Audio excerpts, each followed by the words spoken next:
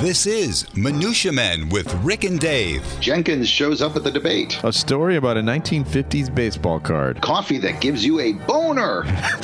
A perfect example of Dave's black-hearted Cubs hate. And Rick's brush with Larry King. All that plus unlimited tangents this week on Minutia Men. That is coming up right now. The following is a Tony Lasano podcast, an Opie production on the Radio Misfits Podcast Network. This is Minutia Men with Rick and Dave. That's Rick Kemper and Dave Stern. We are your Minutia Men. We search the globe over and we find minutia. Hopefully something that you have not heard before. And then we are the Vespucci of minutia. Ooh, I like that. Yeah. I like that. What other famous... Magellan? Yes, we're the Magellan of minutia. That's it right there. The Magellan of minutia. That's it. All right, writing that down. So every week we just provide some of this minutia for you, and hopefully you'll enjoy it and come back again. And Dave, what do we have this week? Well, Rick, I don't know if I know that you're not really up on politics and stuff. Did you know there was a debate on Monday? No. Yeah, there was. What were they debating? Well, I'm not really sure what they were debating. I think they were debating Donald Trump's antihistamines, maybe. I don't know what a sinus condition. You know, we sniff a lot on this show. I've listened back to a couple of our podcasts, and there's a lot of sniffing in our show too. Bad mics, right? Yeah, probably. And bad sinuses, and basically, I think it's mainly bad sinuses. Rick and I, for our listeners who didn't know us when we were kids, we were the allergy kids. Yeah, the Studley ones. The ones that all the girls went, oh, wow, look at that Kleenex. Right. He really knows his way around the Kleenex box. If you needed to borrow an Alarest, you came to Rick or Dave. Rick and Dave would have a lot of or Seldane, right? Oh, wow. I've never heard of Seldane. You're one up on me. Seldane was my allergy pill of choice until an old lady in Florida died from it, and then they took it off the market. The man's always bringing you down, Rick. I was an Alarest man myself, but it makes you drowsy, and I'm already kind of a drowsy guy, so it wasn't good for me. Well, I'm drowsy too, but would a pill that makes you drowsy when someone who's already drowsy, is that actually a pick me? That might be an upper. No, believe me, it's not. It's like a walking coma. That actually is a great name for an allergy pill, walking coma, or a band. That's actually even better. Yeah. Well, Rick, there was this debate on Monday, and as you know, they print tickets for the debate, right? I mean, you have to have tickets, right? They do. Well, evidently, they months of preparation, and this was at a university, right? Yes, at Hofstra University. At the university. Well, they made a typo on that. They spelled one of the wait. Is this Jenkins? Oh, yes, it is a Jenkins. Okay, hang on. When you're on the job and you're not doing it right. Jenkins! Time now for Dave to share stories of employee screw-ups. Jenkins! It could only be Jenkins! Jenkins with Rick and Dave. Jenkins! Okay, Jenkins, what do you got for me? Well, they had this debate at Hofstra, and Dave Hoekstra, writer for the Sun-Times. Okay, right. That was why I got confused. Yeah, they spelled Hillary's name wrong. They only spelled it with one L on the ticket. That's unbelievable. Yes. Can you? I mean, they get the podiums, they get the lights, they get all the cameras. They get all the fancy trucks with all the wires and stuff, and then some dumbass spells her name wrong on the ticket. Well, you can understand she's kind of an unknown figure. Right, exactly. Right. Is that another a legitimate spelling of Hillary with one L? I don't think I've ever seen that before. I don't know, but certainly Donald and Trump are both the traditional spellings, and Clinton as well. So I guess if one of the words would have been misspelled, it probably would have been that one. It's still a Jenkins moment, though, especially at a university where you think, you double check your papers before you turn them in. They take off points for that.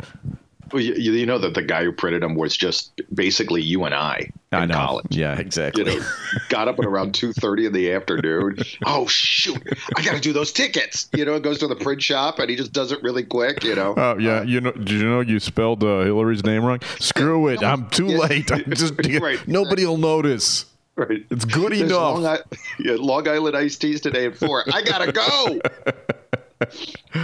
But what's better to do? I think this is a perfect typo quiz. Let's do a quiz on famous typos. I love the quizzes. I love the quizzes too. Okay. So I am like Donald Trump here. Hold on. No, this is more like Hillary. That's pneumonia. Yeah. And I'm still doing this show. Well, that's because you're a trooper. I'm going to give you there's going to be 4 stories of typos. And you're going to tell me which one is the one that's not true. Okay. While covering the Supreme Court's decision on gay marriage, the Krylon, you know what the Krylon is? Yeah. Under MSNBC's Nora O'Donnell's her face read Nora O'Donnell, the White House hoe. Okay. In 2008, the Bridgeview, Connecticut Little League program had a touching tribute to Brian Doherty's power that was printed by his parents. You know how you could do the little ads for, sure. Hey, Billy, way to go. It read, Brian, congrats to our home run Hitler. Okay. That's a good one. Yes, it is. A 2014 obituary in the Port Huron Times included a touching poem for a deceased relative, which read, 10 years on March 4th, remembering a wonderful daughter and sister, your special smile and genital face, something that time could never erase. Okay. And then in last Sunday's Chicago Tribune Sunday Circular, Jewel offered 2-for-1 penis butter Snickers. Delicious. Yeah, penis butter Snickers. Yeah. One of those is not true. A fistful of penis in every bite. Right. Nuts. I'm going to say that last one's not true. You're right. And what was your tip off that I would never read I'm not reading the Chicago Tribune ever again. So and it's so recent that you've probably got a stack of newspapers. If you do get the Tribune, which I don't think you do, you'd have a stack of them somewhere, and you're still like on March 8th. Right, exactly. Do you think Donald Trump could really win the nomination? Exactly. All right, I got another batch. Okay. New York Times last year during Wait, I got a question for you on that previous one. You probably don't know the answer to this, but White House hoe, what were they trying to say? Or what could it possibly have attempted to be? Nora O'Donnell, the White House. You know how? Oh, okay. Say, gotcha. Okay. Thank you. All right. New York Times last year during daylight savings time, on their little article headline, "Don't miss the extra hour of sleep. Turn your cocks back 1 hour tonight." Okay. I love the penis jokes. And from what I understand, we're going to have quite a few of them in this show. Okay. In 2011, when internationally known polar bear Newt, and it's spelled K-N-U-T, and you're going to have to remember the spelling on this. Okay. When he unexpectedly passed away in 2011, NBCChicago.com's headline read, "Cunt dies." Oh, my God. Yeah. This is my favorite. In 2011, Michelle and Barack Obama celebrated their wedding anniversary at the Willowberry restaurant in Georgetown. The salad menu touted salt and freshly ground black people. Wow. And then the final one. Independent publisher Eckhart's Press, the darlings of the publishing world. Yeah. Mm-hmm. Their first book ever published, The Living Wills, had a typo in the very first sentence. Okay. I know that one's true, sadly, because I'm the author of that book or co-author of it. Yeah, we've come a long way, Hillary. We've come a long way. All right. So, boy, that's a tough one. You've got cocks back 1 hour. I'm going Cox. Nope, that was true. That's true. Well, it better not be the Newt one. That was true. Okay, good. The only one that was true was Michelle Barack Obama. Oh, ground black people. Okay, good. I'm glad that one's not true. No. Okay. Okay. All right, I've got some minutia for you, Dave. This is more of a heartwarming story than yours. It's about a baseball card from 1957, and it was in the New York Times this week. Excuse me. The story begins back in February. A man named, they call him Mr. Day. I don't know if they decide not to put his first name in here for some reason, but Mr. Day, a 70-year-old man, his little brother dies of cancer at 65, and he is tasked with going in and cleaning out the guy's house, right? He finds a packet of baseball cards. And actually, they were, tucked into a plastic sleeves, 3-ring binders, and they were organized by year, 1956, 1957, and 1958. Among the cards in those binders was one that invited fans to enter a contest sponsored by Bazooka. Remember Bazooka Gum? Bazooka Joe, yeah. Yeah, sure. Well, the contest actually featured Bazooka Joe and a chance to win these swell prizes, which is a Gilbert Chemistry Lab, a Stellar Power Microscope, or a Spalding Fielder's Glove. To win, the entrants had to predict the score of 2 games to be played on July 19th, 1957, and they had to include 5 Bazooka Gum wrappers. Okay, now, the loophole was entries were due by July 11th, but it didn't say what year. Oh. So, in this day of the internet, Dave, all you have to do is go to, Retro Sheet, which has every single baseball game ever played. Yeah.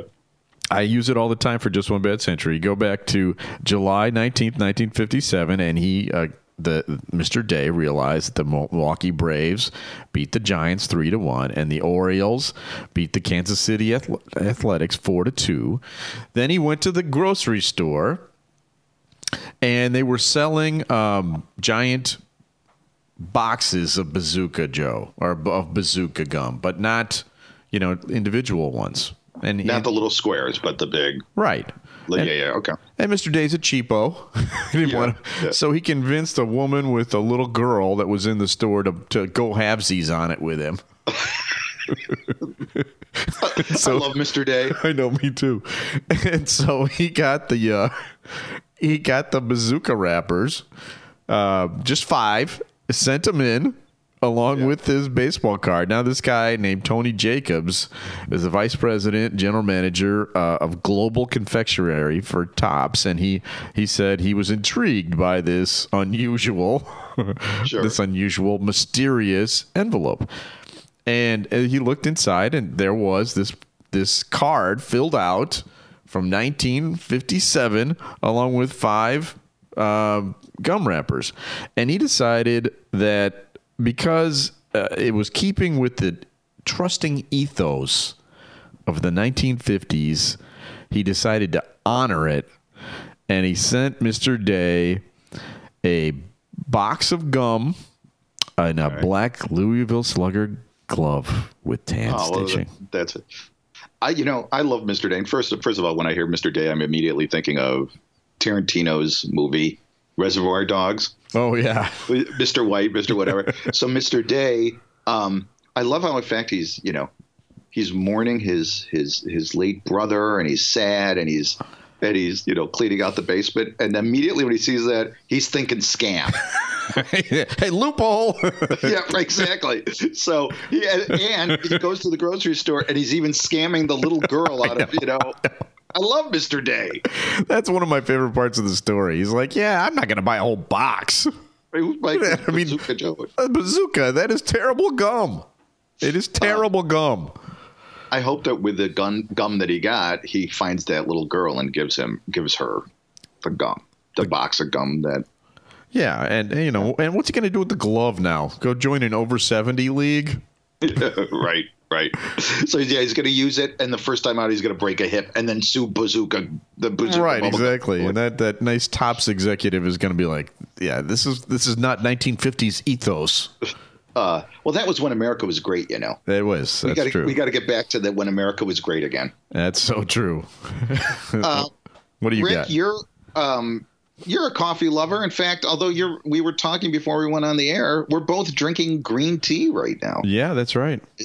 I love green tea. I once it starts getting a little colder, I drink green tea all day long. Oh, very good. Although you might rethink that because you might want to drink this coffee that's going to be on the market soon. Okay. Here's the headline: Instant coffee promises to give men instant erections with secret ingredient found in Viagra blasted by health experts. Wait a minute. The secret ingredient is blasted by health experts, or the the coffee? I don't understand. The coffee has a secret ingredient. Yes, it's a secret ingredient that's found in Viagra, and health experts don't think it's good for you. Yeah, I think the health experts are actually blasting the entire coffee. Okay, gotcha. Okay, basically, because the instant coffee is promising to give men instant erections. Okay, sure. I love the name of this place, or the name of this coffee is called Stiff Bull. Stiff Bull claims a cupful of the exotic herb-packed drink will make guys stay harder longer. It says on its website the coffee contains a proprietary blend of ingredients such as tungcat, ali, maca root, and guarana. I'll have the grande, if you know what I mean. Right, exactly. So these herbs grow wild in the jungles of Malaysia, and basically when you put them together, you get aroused, and it's called Stiff Bull. Well, evidently the man again is bringing us down, and they're not getting any FDA approval. Oh, the FDA, they're such killjoys. I know. So, but what I was thinking, when I worked at the paper company, Rick, back in the 90s, I used to be the first guy in the office usually. The ambitious Dave. Do you remember ambitious Dave? Right. Well, first of all, that is not a real character. I've seen you play a lot of characters in your life. Ambitious Dave was not one of them. From March 1991 to April 1991, there was Ambitious Dave. Okay, I'll take your word for it. I never saw it, but I'll take your word for it. Well, were you doing a morning show? No, you were with Stephen Gary then, right? Yes, I was. Yeah. All right. Well, you. There's a sniff. Yeah, that is a sniff. And you had a lot of things on your mind back then, so I probably our paths did not cross. But what I used to do is I used to get to the office before everybody else to get the break on the day, and I used to make the coffee for everybody. I would put get the big packet of coffee. You put it in the big industrial coffee maker, and you put the water in. It wasn't very hard. No pun intended. And so, but I just think, God, I would have had a couple of big bags of Stiff Bull then. Yeah. Used that and just watch The Office for the next, hour and watch all the guys that are drinking the coffee go, whoa, how you doing? All of a sudden. Are you there? Yeah, I'm just thinking back. Whenever I hear somebody say, is it hard? This is... I think back to a contest we did back at WPGU. The final contest, yeah. Is it hard? It's got to be to enter. Right. That's a joke. There's three people that are going to hear this right now and are going to laugh their asses off. The other, 12 million that are listening are going to understand this. I'm sorry. We promised tangents. This is a tangent. Now, Stiff Bull, I think, is a good name for the product, don't you think? That's a great name. I love it. But I got a couple of other ones that I kind of... Okay. Cock Full of Nuts. Okay, that's good. Ado Cock. Ado Cock. Okay, very good. And my favorite, Bulgers. Oh, nice. Nice. The best part of waking up. Sadly, you will not be able to buy Stiff Bull at your local grocer. Well, if it's anything like Viagra, I wouldn't be able to have it anyway because it's not good for people with high blood pressure or high cholesterol or any other the many maladies that I have. So it's for the best. Well, to stay with your green tea. Yeah, exactly. I'll stay with my green tea. And now we'll move on to Just One Bad Century. Time now for a collection of Cub geekness. This is Just One Bad Century with Rick and Dave. Now, last week, Dave, we talked about the moral dilemma of whether or not I would sell my World Series tickets. Mm-hmm. And that moral dilemma has been conquered. I don't have to worry about it. Huh? You're going to do it. No, I'm not getting World Series tickets. Oh, you didn't? You didn't make it in the draft? Well, we had a draft, so I shared tickets with 8 other guys. Mm-hmm. So 9 of us, and there are potentially 10 games. So the deal was, the 9th pick would then get 2 games because it would be the worst 2 games, right? Right. Guess what number I picked in the draft? You would have Steve Swisher, number 9. Number 8. Which is even worse because at least number 9 gets 2. Right. I get the worst possible draft pick. So I'm probably going to a game in the first round. So my moral dilemma has been solved. But I wanted to read you an email we got from a listener named Frank M. No last name given. And this is directed to me. Rick, I think you're lucky. My brother is a White Sox fan, and he would never be as gracious as Dave is being about the Cubs. This is for real. There are a lot of them that are a lot more black-hearted than Dave. I love Frank. Which I say, you don't know Dave. And I'm going to tell you a story that happened and actually is on Just One Bad Century this week. This week in 1995, Dave, see if this story reminds you of anything. Cubs pitcher Frank Castillo pitches the best game of his life. He doesn't give up a hit through 8 innings and goes into the top of the 9th inning with a 7-0 lead against the Cardinals.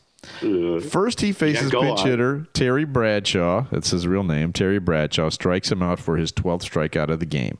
The second batter of the inning, pinch hitter Mark Sweeney, becomes his 13th victim. So he's 8 2/3. Now, I'm watching this game at home. The whole stadium is standing up, right? They got the picture of his beautiful wife, with, all excited. Go on. Yeah. Go on. I'm watching the game at home because I'm working a morning show at that time, and I could watch afternoon games. Ambitious Dave calls me on the phone. The phone rings. Hello. Hey, I just want to be on the phone because I want to hear the disappointment in your voice when he blows this no-hitter. And sure enough, Bernard Gilkey comes up. Wrigley Field is rocking. Strike 1 is called. The fans are on the edge of their seats. Gilkey gets strike 2. He only needs one more strike. And he hits a triple. And Dave is cackling with glee on the phone. So Frank M., I just want to tell you that you are wrong when you say somebody's more black-hearted than Dave. That was old Dave. New Dave is much more. Yeah. New Dave has kids. Yeah. He looks at life differently than old black-hearted. What did you wrote in one of your? Well, I'm in one of the books, right? I told a story about you in a book called Cubby Blues. 100 years of waiting till next year or something like that. I forget what the name of the title of the book. I should know this. I'm actually in the book. But my contribution, it features essays from lots of great authors. Scott Turow is in there, I believe, and Mike Royko, and lots of big names that you would recognize. And I am fortunate enough to be included in that group. And my essay is about Dave and how much I hate him. So if you ever want to get that, find it. But Frank M., you could not be more wrong than when you said there are others that are more black-hearted, because there aren't. The line that I remember that you wrote in this book, or it was something like, I eat sunshine for breakfast or something like that. What was the... I don't remember, but that sounds good. That I was such a black-hearted soul that I eat a big bowl of sunshine for breakfast or something like that. With my big cup of stiff bull, So anyway, that is this week's Just One Bad Century.